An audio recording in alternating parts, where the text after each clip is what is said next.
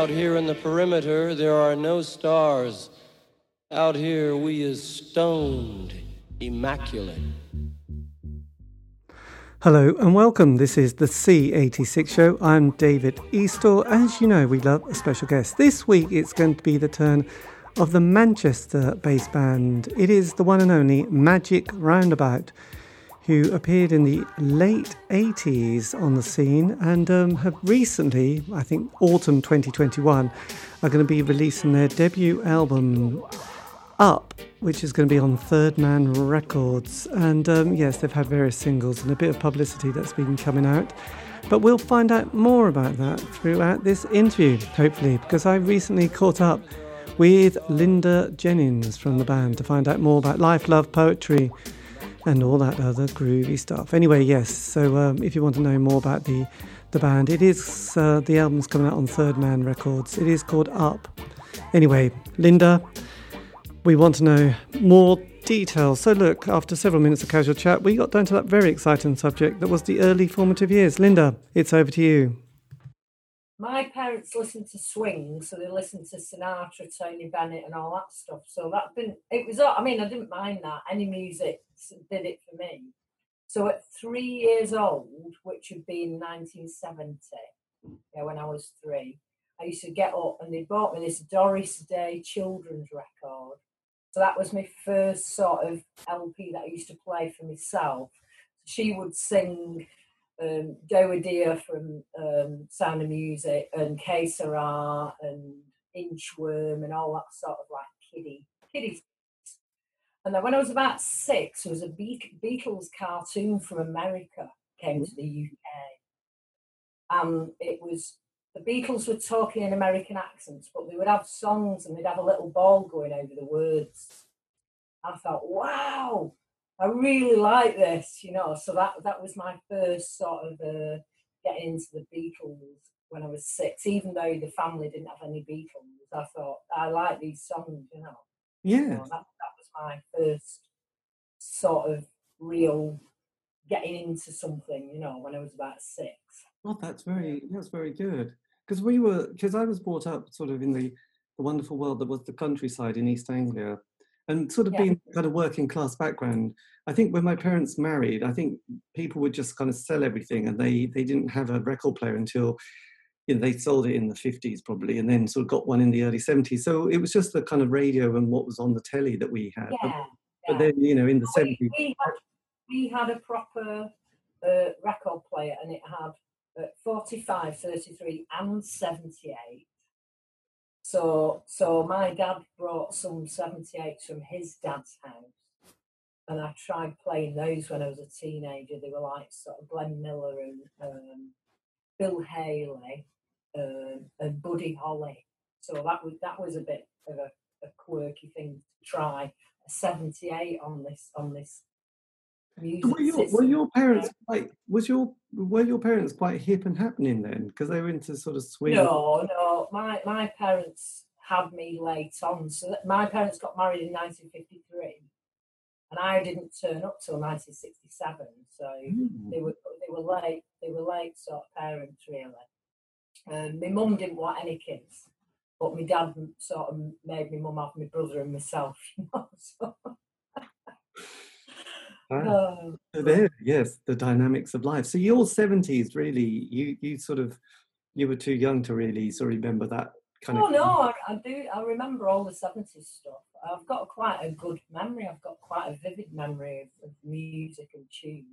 Yeah. And a lot of holidays where I remember being a boiling hot summer in 76 and the music then playing. And I remember I'm not in love, 10cc on the radio. I just remember that sort of mid 70s. I do remember the music from then, for sure. Yeah, but you must have the Commodores 3 Times a Lady then, because that was around the time, wasn't it? Yeah.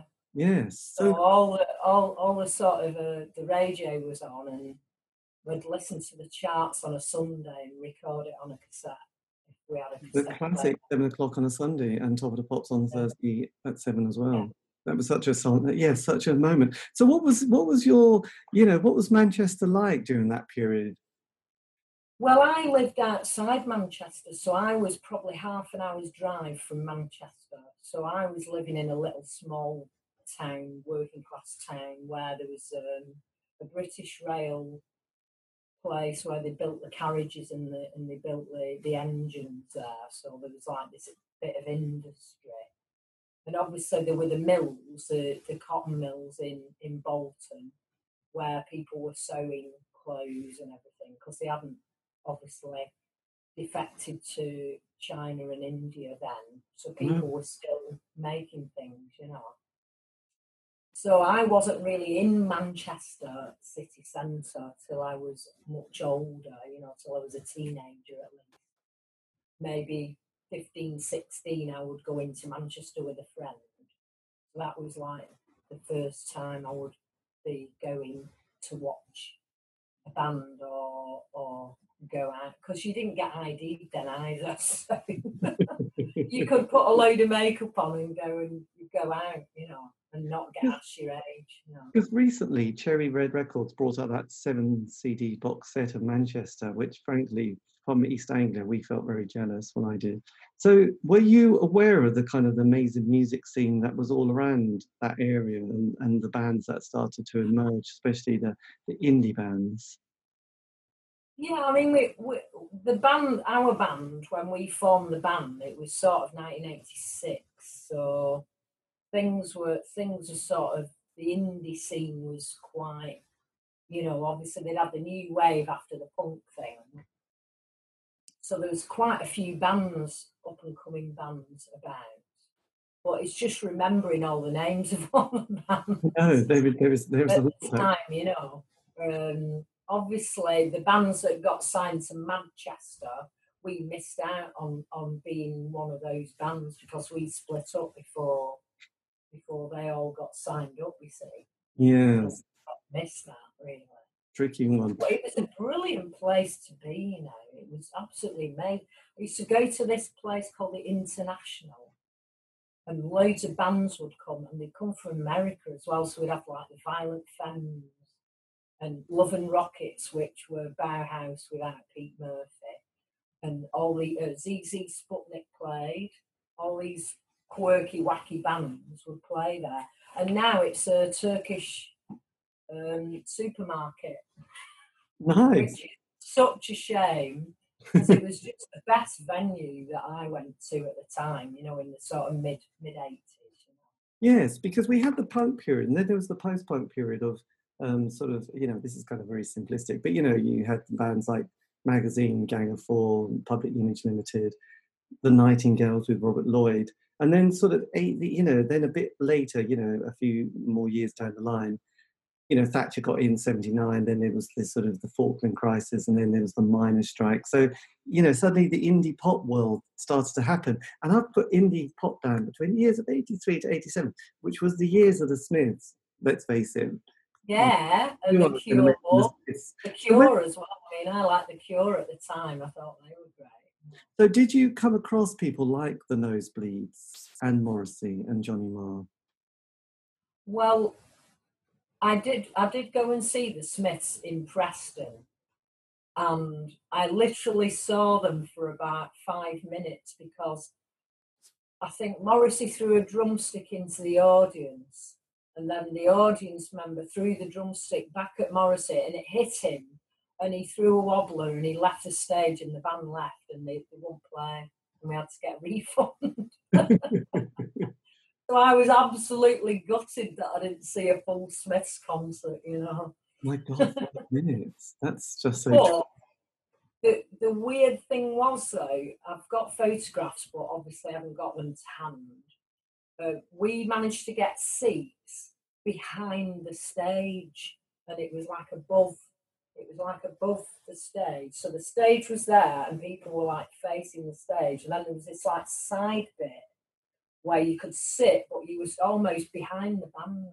So I took quite a few photographs, and I've got a really brilliant photograph of, I think, Johnny Marr's like waving his arm like that as though he's going to like strum his guitar, and Morrissey's there, and it's a great photo. I'll have to dig it out and send you a scan of it or something. Wow. Brilliant.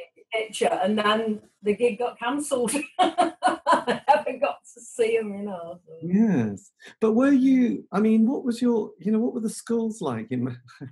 Now I'm sort of basing all Manchester on either the football team or Morrissey's lyrics and the Smiths. So what was it kind of? But you were outside Manchester. Did you? Yeah. So my school used to be a grammar school. So my brother went when it was a grammar school, and then it turned to a comprehensive, and I just went to the comprehensive because I don't even remember doing an 11 plus. I don't remember taking one. No. So whether I took one or not, I don't know. But I went to that school that my brother went to, and it wasn't particularly good. But I did have a good English teacher who was into very working class novels like Spring and Port Wine and A Taste of Honey and Kestrel for a Knave. So he made us do all that stuff instead of Shakespeare and Chaucer and that sort of thing. God, so it's quite interesting. But then there was a public school in Bolton, so there were quite a few well-to-dos there, Nice. So you were. So in '83 you were 16. So when did you decide that you wanted to be in a band? Well, I got a guitar when I was 10, and I started playing songs with a friend when I was about maybe 13. Like properly try and learn songs and listen to the record and try and work out what the chords are and sing. And I was singing at school in like choirs, so I was learning to do harmony singing in choirs and stuff at school. So then I started going to Horwich Folk Club with my guitar, so I would sing some songs there when I was about 15. And then I joined a punk band called Exxon Mombasa, and we did the Stranglers covers, Sex Pistols covers, and some of our own songs, which were like really awful, And then I joined this covers band, but it sort of was awful because they wanted to do Lionel Richie and all sort of like quite mainstream soul type stuff, and I wasn't really into that sort of thing at the time. I was more into like indie, new wave things and punk things and goth stuff, So I wasn't really into that band. And then I started going to art college. So this is when I met Paul, the bass player from Magic Roundabout. Right. And we sort of, he says, "Oh, I'm going to get a band together." I said, "Well, what do you play?" And he said, "Well, I don't play anything." I went, "Well, how are you going to get a band together if you don't play anything?" I said, "Is there anyone else in the band?" He said, "Yeah, my friend Nick." I said, "What does Nick do?" "Oh, Nick doesn't play anything either." But they'd thought about having this band for like a couple of years, I said, "Well, I've been singing at school and I play guitar, so maybe if you get me in your band, that might help with the starting of the band, Yes, it was very optimistic, wasn't it? Yeah. And so then they had to get other instruments to sort of obviously join in with what I could do. Yes. And so was that the nucleus of the band, or did you had another member, didn't you? Yeah, Carrie joined us a bit later. She was someone I met when I was doing the photography on the art course. And there were two other girls that were at art college with Paul, the bass player. They really liked us and wanted to be in the band, even though they couldn't play anything either. So they ended up with tambourines. So we the three of us were like the nucleus of the band, and then the others were sort of added on, if you know what I mean. Yeah. For like eye candy, really, I suppose. Well, it's got to be done. But yeah, so when did you sort of go into the studio for your first recording? Well, I think we'd sort of tried to write a bit of something in the summer of '86, sort of autumn time. We were sort of practicing a lot, trying to obviously they were trying to just learn to play instruments, for a while. And then so we wrote a few early tunes, and then we went to a place called The Kitchen, which was in Hume, which was like a very where Morrissey used to actually hang out, Hume. It was quite a sort of I don't know, a bit like East Germany, really. Like East German sort of high-rise type blocks, you know, this guy had a studio there, and it wasn't really expensive. So we thought, wow, we found this guy called Jamie who had this studio called The Kitchen.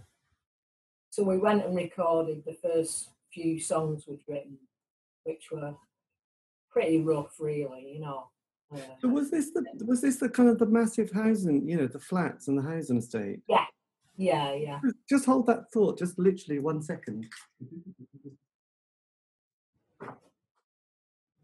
Because oh no, that was very spontaneous. Yes, because recently I've sort of got. Oh look, here it is. Yes, this one here, one of these ones. I don't know if you've seen this publication where they've got. Oh, brilliant! Yeah. So they've got. Great. Yeah. So it's one of those in there somewhere. Yeah. Well, there was another one. It was called, the place was called Charles Barry Crescent. Nice. That was the name of where the studio was, Charles Barry Crescent. I don't know who Charles Barry was. No. Whether he was an industrialist or whether he was, you know, anybody special. Yeah. Because there was quite a few bands that, well, a lot of people lived there, and I suppose it was cheap and very cheap. But I know that members of Big Flame were there. So did you sort of pick up a bit of a musical community around that area? Yeah, it was a weird vibe, because there was a mixture of tunes really being played at parties, and people taking drugs and stuff. We weren't really into drugs in Magic Roundabout. We sort of we just seemed to well, I don't even think we got really drunk, because Paul was driving, so I don't think he got too stupidly, you know, he didn't have loads of drinks to be driving, taking me home or taking people home, because he was the only one that could drive at the time. So he took us everywhere. So when we were all together as a band, we would go in his car, you know. And you played a lot of gigs, didn't you, supporting bands? We did, actually. We started off with the Blue Aeroplanes in the February of '87, and we'd literally only just written sort of enough tunes to do on the night of the gig. You know what I mean? We'd only just really got enough songs. You know, it wasn't like a 2-hour show. We just didn't have enough material. Yes. So we were like the opening act for Blue Aeroplanes, who were in like NME, and they were in the sort of magazines and the papers of the music papers of the time. So it was quite an exciting. I would imagine so. But then you also supported Spacemen 3, Loop, Spacemen 3, Osric, Tentacles, Loop. I mean, Loop were in NME and the other music papers. So at this stage, the Primitives, we saw the Primitives. The Darling Buds, we supported the Darling Buds. My God, you were right there, weren't you? So were you getting much interest from record labels at this stage? We had a gig. We watched a gig at the Boardwalk, and Tony Wilson was there from Factory Records, and I had this cassette, because obviously cassettes were all the rage, of course, mixtapes, everything. So I thought, I'm going to try and give him this cassette, you know, to see if he shows any interest in art, you know. And we put numbers on and all that stuff, but he didn't seem bothered, and that was about all, really. I think we were so into what we were doing in the gigs, we weren't really chasing like a label, and then before you know it, we were like disbanded. It was literally like such a short window with the band that it was just like it was over in a puff of smoke, sort of thing. You know?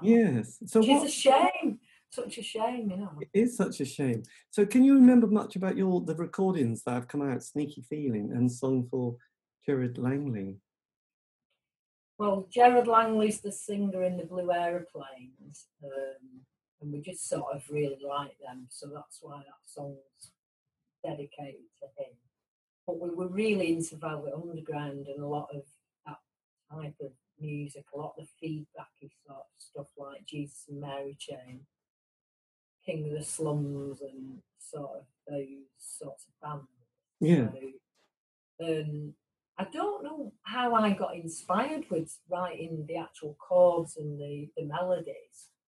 Because a lot of it, because you see, Nick would write lyrics and then I would sing the lyrics and I would play certain things. And Paul would obviously try and join in with the bass and add in what he thought would fit. So it was quite organic, really, how we wrote things. Because we weren't trained musicians. I mean, I'd had some classical guitar lessons at school, but so I was the only one that had any real sort of any idea. But I didn't really know what chords fitted together. It was just what they liked. So I would play something. Oh yeah, I like that. Keep playing that chord. I like that chord. And so it was just really quite, like I say, organic. It just sort of seemed to just pour out, really. So when you did Sneaky Feeling, was there a sense in the band at that stage that things were going to continue a bit longer? Oh, definitely, because me and Paul wrote Sneaky Feeling in January of '87. So we'd formed in the summer of '86, but they couldn't play any instruments, so it took them like quite a few months to get into playing the bass and playing the drums and getting the rhythm together and everything. So then it wasn't really, I mean, we'd sort of wrote a few songs before '87, but that like Sneaky Feeling was written in the January of '87, and then we did the gig with the Blue Aeroplanes in the February. So we were literally like rehearsing a lot at the Boardwalk to try and just get a proper sound, get our sound, get that slight feedbacky sound, just the equipment we had. Yeah. We just didn't have any money to buy any fancy gear. We just had to sort of muddle through what we had, music gear-wise, And then what happened in '87?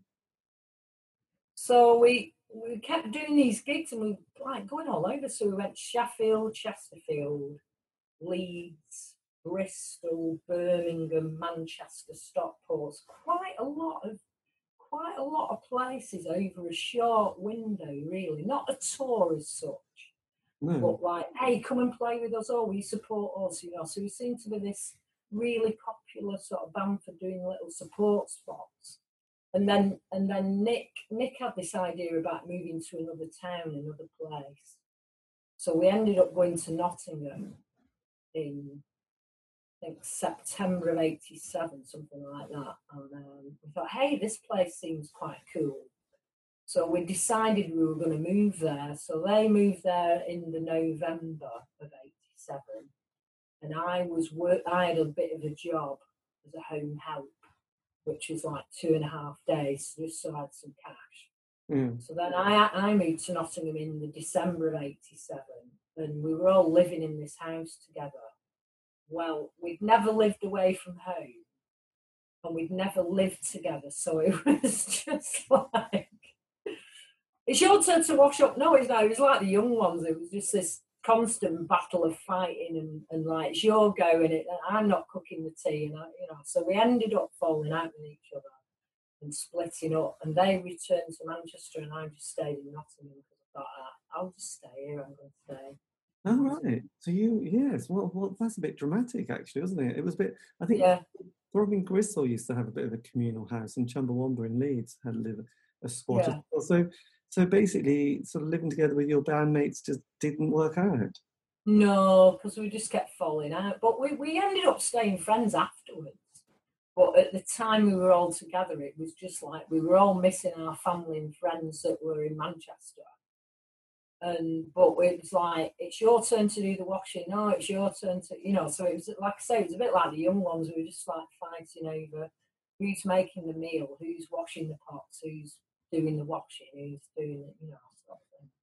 Which is quite a shame, really, because we've got such a thing going. And I think if we'd not moved away, I think things would have been a lot different. I think we would have carried on with the momentum of what we'd done and possibly maybe part of the Manchester thing if we'd stayed at home, you know what I mean? If we'd stayed in Manchester, it would have been better, really. But that's just one of those things, isn't it? You know. It is. It's always in hindsight. So then, what happened to you, kind of musically, or any of the other members? Did anybody go on and create any more sort of band Well, sounds? I met a bass player, and his band needed a singer, so I ended up being a singer in a band. As soon as, like, when the others had moved away, I stayed in Nottingham, and I ended up marrying this bass player Excellent. What was the band? and having a child with him. So I ended up carrying on doing music, but in Nottingham. Paul, the bass player, and Carrie ended up being an item, and they're still together, and they write like jungle stuff, and they write housey, jungly. They write stuff.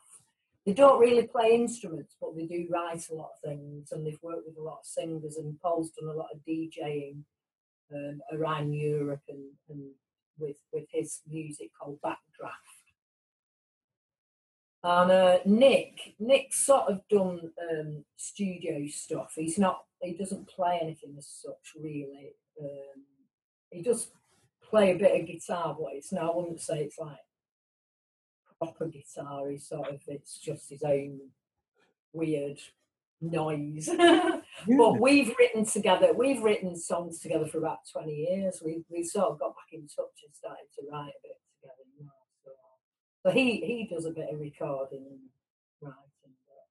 So when did the sort of the band or you suddenly sort of got back together, in the sense of putting this Bandcamp and Facebook page together? Well, it's weird because Ian Masters from the Pale Saints has sort of saw us with Magic Roundabout, and he kept in touch with Nick. So they've kept in touch for a long time. Ian Masters lives in Japan, and he's released quite a lot of different things. And Nick was saying he'd found I found a cassette with some old Magic Roundabout stuff, and he found some stuff. So Ian wanted to release one of our songs called Carol in Your Eye. And he wanted to know what the lyrics were because he couldn't tell what I was singing. So he wanted me to write the words out. So that it sort of got the ball rolling. And then someone from Third Man ended up hearing some of our stuff, and then they wanted to release it because they really liked it. So it's weird because they were going to maybe release some stuff of ours, and then Third Man jumped on it and said, "We want to do it. We want to record. We want to do a recording of it, and we want to bring it out." Yes. So was this all last year or the year before? No. I mean, the thing with Ian was going to come out sort of last year. And then when Third Man got wind of it, we ended up getting a sign to them. And then obviously we've had to sort of wait a bit because of COVID and all that stuff. Yeah. So we released Sneaky Feeling in April. So that was so exciting. I mean, I love that song. And Paul and Carrie managed to find a video, which is on YouTube. Have you seen that? Yeah. Well, I've just been so impressed how much kind of archive stuff you've put on Facebook. Actually, it's been just extraordinary. I mean, I've actually got a massive bag of all of Nick's lyrics here. I've got loads that still need to go on there. I've actually got So does that mean that you've got more material that's all waiting to be kind of remastered and brought out? God, what a fantastic poster. The Time Element. God, it's so psychedelic. Yeah. Sliding Stomach presents. Interesting. Yeah, so does that mean that there's kind of more stuff in the archives that Third Man wants to do? Yeah, there should be a little bit more, yeah. I mean, what's really annoying is some of the recordings are just too poor for us to sort of tamper with, to use, to release. The quality's too poor, really, of some of the early songs, which is a shame, really, because it would have been good to have a really good back catalogue out there, for people to sort of remember us by, Yes, because I know in Preston there's this little record label called Optic Nerve, and they've been bringing out lots of stuff which has kind of been forgotten, but they've managed to remaster it. And I think there was an amazing one from the Hangman's Beautiful Daughters, they lived in a squat in London, the ambulance station, and that album came out kind of last year, which was quite fantastic. So I just wondered if there was kind of enough material you've got to bring out like a 10 track vinyl record or CD. We probably haven't, unfortunately, got enough to bring out a big sort of compilation thing. But I do know how to play the song, so whether we'll like do a re-recording, I mean, it's just not going to be the same, is it, with modern technology? It might not be. You're not going to get that same sort of grit, really, that same sound that you got back then. Because Jamie was such a nice guy in the studio, he was just sort of a really cheap and basic guy, but it seemed to hit the spot, So with the original members, there was you, Nick, Carrie, Paul, Nicola, and Marie. Yeah. Which ones have you managed to get back in touch with? All of them? Yeah, we're all in touch. I mean, I've been recording with Nick, and Paul and Carrie live round the corner from me, so we can get a cup of tea anytime. We found each other a few years ago on Facebook and realised that we live round the corner from each other, which is bizarre. But the chances of that, of a band splitting up 34 years ago and then meeting up again and having cups of tea and chatting about things, just very strange. That is very random, actually. So if you could have said something to your 16 or 18-year-old self starting out in the world that is or was music, what is there any kind of advice or any kind of key bits you would say, do this or don't do that, or that was well done, but I would have done that a little bit differently? Probably for me anyway. I can't speak for Paul and Nick, but maybe drink less. Because I found an old diary. I found this old diary. And it's from 1987, and it's sort of all sort of what you can see on my handwriting. Look, really childish teenage handwriting. There's quite a lot of entries of me having a drink and then being sick. Yeah, which is not very good, really. But so I think I would have maybe put my foot down and say, we're not moving to Nottingham, let's stay in Manchester. I think I would have. Yes, if I could go back and let us carry on with Magic Roundabout, it would have been, And does Nick and Paul, do they also think, that was a bad time, that was a bad move? Yeah, they maybe thought it was a bad idea. Now, I think at the time we just thought it was like a quirky thing to do, move to another city and try and do the music there. I mean, we did meet some good people. We met a drummer called John who was great, and he had a Hammond organ, and we got playing that. And we got this accordion player to play, and we were formulating some other tracks, some other tunes, But like I say, we just had these fallouts over living together. Yeah, washing up. I know. I remember the kitchens in those kind of communal places were disgusting. You'd always have to wash a mug up if you wanted a cup of tea or coffee. It was just like, and it's just been there for days. But with on the background, you managed to get quite a lot of supporters for that. So have you been kind of excited about the amount of people who kind of? No, it's been great because some people go, "Oh, we remember you. We went and we saw you at such a place," and I just think, "Wow, it's so," because it was it seemed like quite a whirlwind.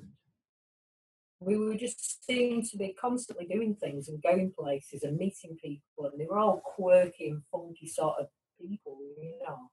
They weren't sort of dull humans. They were quite sort of. Some were quite hippie-ish and some were quite right on, Yeah, well, it was a very. It's so difficult to remember all the names of everyone and the people that you meet, and you think, "Oh, I wonder where he got to," You know what I mean? It's difficult because that time, it was going along so quickly that you just couldn't. I didn't keep after this year. I didn't keep a diary. Do you know what I mean? So there's only bits of this diary that actually say what we did. So when you were looking through the archives as well as your diary, did that feel quite an emotional journey? Yeah, I mean, I remember some of the events. I remember clearly some of the things that we did. I just remember vividly just going shopping and watching a band, going for a drink and being with the band, and then going rehearsing in the boardwalk. And I remember the band James had got an advert saying bass player needed for James. I remember seeing it and thinking, wow, if I get a bass, I could be the bass player in James. And then another time I remember us setting the gear up and we were just ready to start rehearsing. And the Happy Mondays walked into the room and they said, this is our room, get out of our room, we booked this room. And they were like really nasty. And they served that, they had to go and find a different room to practice it. So I remember that vividly as well. Sean Ryder and the crew all just sort of manhandling us out of this room. and we were like, oh, they're rubbish. And then they ended up getting signed with the Manchester thing. So yeah. It was sort of quite annoying, really. That they'd been like this really horrible, chavvy sort of scroty band. All like not very nice, not, a bit unsavoury characters, sort of got signed, it's like, why did they get signed, Yeah, I know. So, did it feel kind of strange a few years later when Manchester became the centre of the musical universe?